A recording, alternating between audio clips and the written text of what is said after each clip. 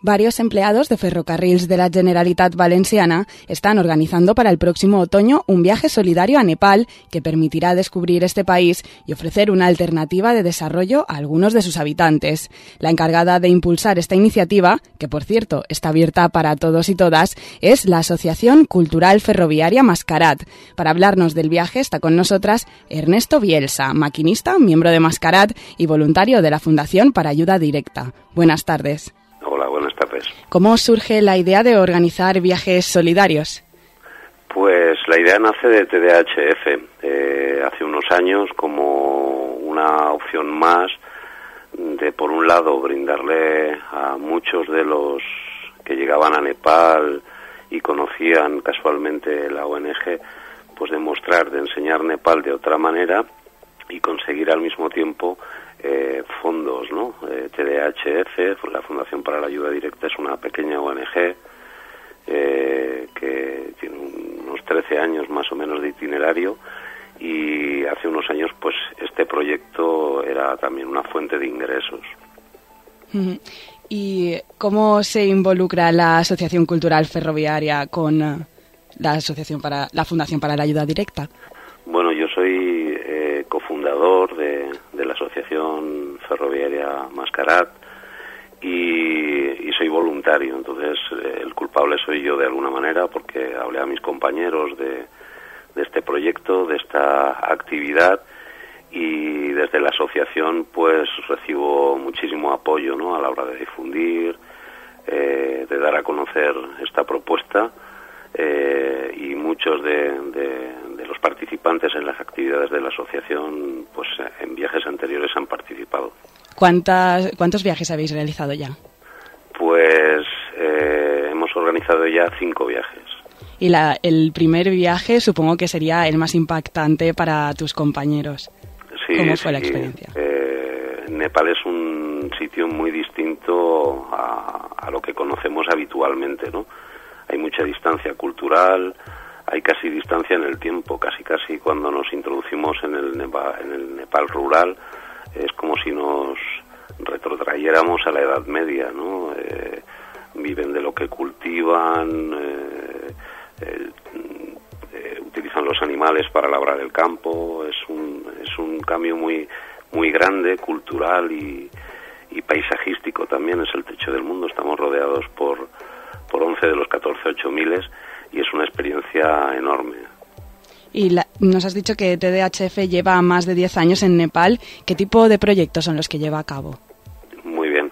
Trabaja fundamentalmente con el sector más desfavorecido de la sociedad nepalí, ¿no? Barrio 18 es el barrio donde está ubicada Kumari House, que es la sede de TDHF, ¿no?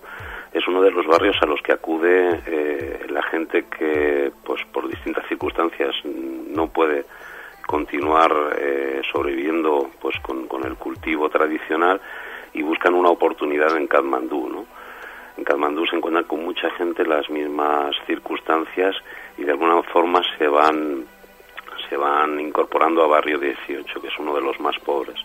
Entonces, dentro de Barrio 18, TDHF trabaja especialmente con las viudas, con las mujeres separadas o repudiadas y con los huérfanos. Y cuéntanos más sobre el viaje. ¿Por qué optáis por este tipo de turismo alternativo? Bueno, es una forma de turismo responsable que está de acuerdo con uno de los objetivos del milenio, por un lado. Por otro lado, es una forma de tener una experiencia directa de Nepal, ¿no?, y de sus gentes. Recorremos Katmandú y el valle de Katmandú prácticamente a pie, ¿no? No es como estos turistas americanos, alemanes, japoneses que llegan con un autobús a la estupa así más famosa, se bajan a hacer las fotos, vuelven a subir el autobús para regresar al hotel de lujo, ¿no? Es una experiencia que vivimos en la calle, ¿no?, que es la forma de conectar con la gente que vive en Katmandú. Y luego cuando hacemos el trekking, el 98% de la población nepalí vive en el medio rural, ¿no? Entonces tienes la suerte, el privilegio de conocer su forma de vida ahí directamente porque pasas junto a su casa. Claro, el viaje dura un mes, del 17 de octubre al 19 de noviembre. Un mes, depende de por dónde lo mires, es mucho o poco tiempo. Para conocer un país como Nepal quizás es poco, pero lo organizáis todo muy bien para ofrecer una amplia perspectiva a los viajeros. ¿Qué actividades se llevan a cabo durante el viaje? Sí, digamos que habría 2 etapas en el viaje. Los 15 primeros días serían actividades con la fundación, combinadas con visitas a distintos lugares emblemáticos de Katmandú y del valle de Katmandú.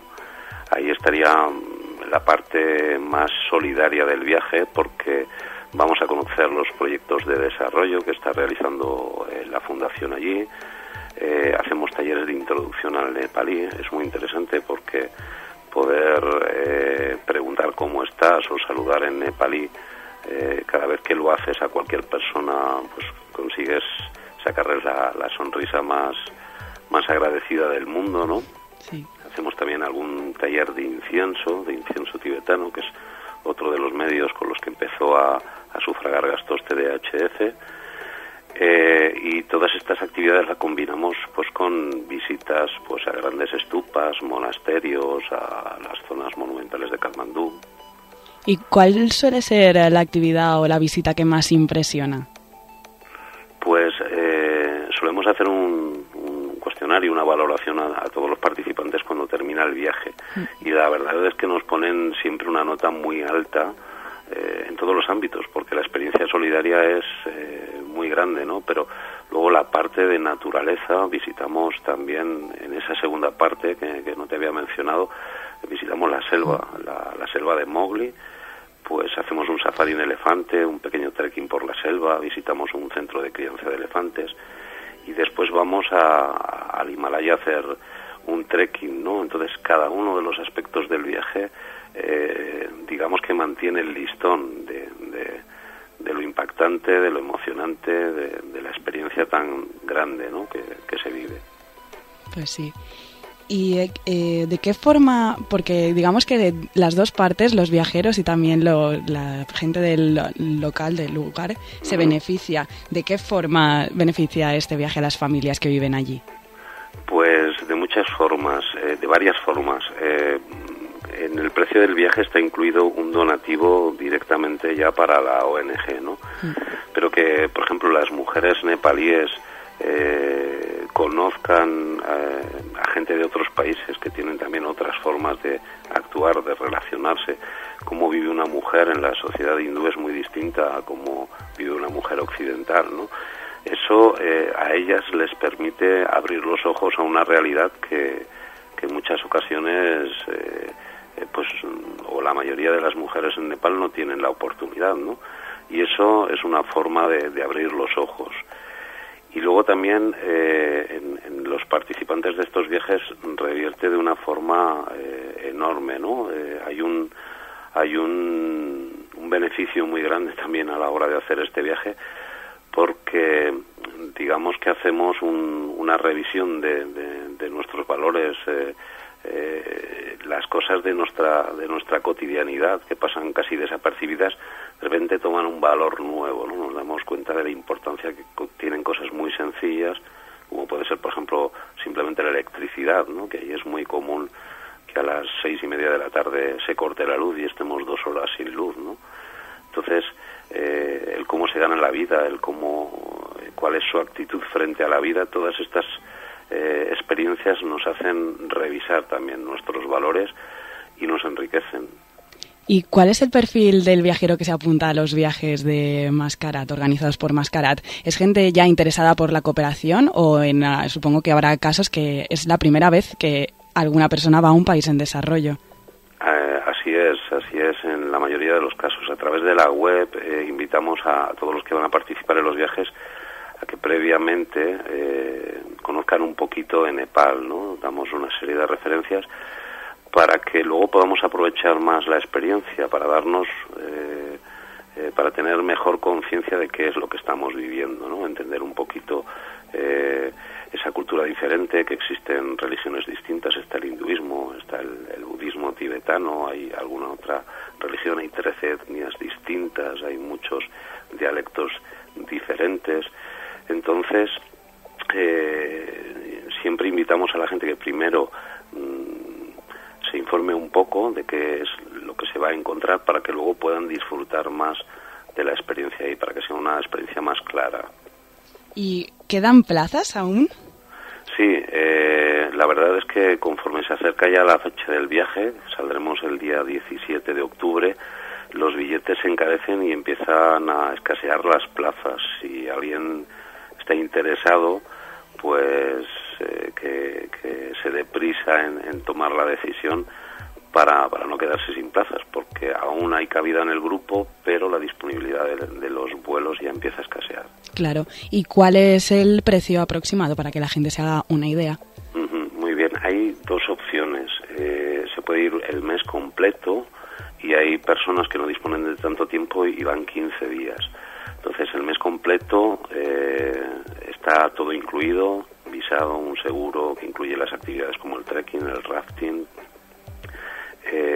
y todos los transportes, alojamientos, entradas, etcétera, etcétera, con la excepción de la comida.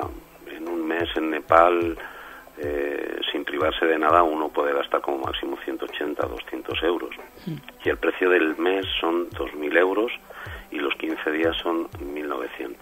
Está muy bien. ¿Y a nivel sanitario hay que ponerse vacunas para viajar a Nepal, por ejemplo? Sí, lo primero que hacemos es pedirle a los participantes que se pongan en contacto con Sanidad Exterior, que es la que recomienda las vacunaciones más importantes. Sería uno de los requisitos con los que primero hay que cumplir. Y por lo demás, la única precaución que hay que tener luego allí es el cuidado con el agua, ¿no? Tenemos que consumir siempre agua mineral. Bueno, y me has dicho que realizáis una evaluación al volver, ¿y hay alguien que haya repetido experiencia? Sí, no solo eso. Mira, hay una chica, Paloma, además ya también una gran amiga, vino hace 2 viajes por primera vez, ha repetido por su cuenta en varias ocasiones, ahora ya es también organizadora del viaje junto conmigo y ha pedido una excedencia de 1 año y está trabajando allí como voluntaria. También ha ocurrido a otras personas que después de la experiencia del viaje han podido conocer en directo cómo es el voluntariado, el trabajo con las ONGs, y al regresar a España pues o se han formado o han buscado contactos para también poder hacer un voluntariado. La verdad es que es cierto que los viajes solidarios son una muy buena forma de empezar en el mundo de la cooperación para quien le interese, así que invitamos a todo el mundo a visitar vuestras webs para que se anime a hacer el viaje, que nos puedes recordar cuáles son. Sí, la web de la Asociación Mascarat es www.mascarat.es y la página web del viaje es www.solidariosconnepal.es. Bueno, y también decir que aquí no se acaban las actividades de Mascarat, porque he estado navegando por vuestra web y la verdad es que no paráis. Cuéntanos qué más actividades podemos realizar con vosotros. Bueno, hay muchas propuestas de senderismo. En ocasiones hemos organizado vuelos en globo, saltos en paracaídas. Este verano, por ejemplo, hemos organizado la jornada de las 3 P's, que fue playa, piragua y paella, en la playa de la Olla de Altea. También gustó mucho a la gente. También hemos hecho actividades culturales de todo tipo, pues desde cursos de pintura, seminarios de estiramientos, muy variado, ¿no? También a través de Mascarat, a propuesta de participantes en uno de estos viajes, se puso en marcha el primer festival musical solidario para también apoyar a la fundación, ya no en la modalidad de un viaje solidario, sino en la de organizar un festival de música. Se realizó en Campello el año pasado, que tuvo también mucho éxito y que fue una fuente de ayuda también interesante para TDHF. Estupendo. Pues Ernesto, muchísimas gracias. Le recomendamos a todo el mundo que visite vuestra página, que se informe, que se anime. También decir que todas vuestras actividades están siempre abiertas a todo el mundo. así es, están abiertas a todo el mundo, sí. Pues que no os pierdan la pista, que os deseamos un muy buen viaje y a ver si podemos hablar a la vuelta y nos contáis cómo ha ido vuestra experiencia. Muchísimas gracias. Muchas gracias, encantado.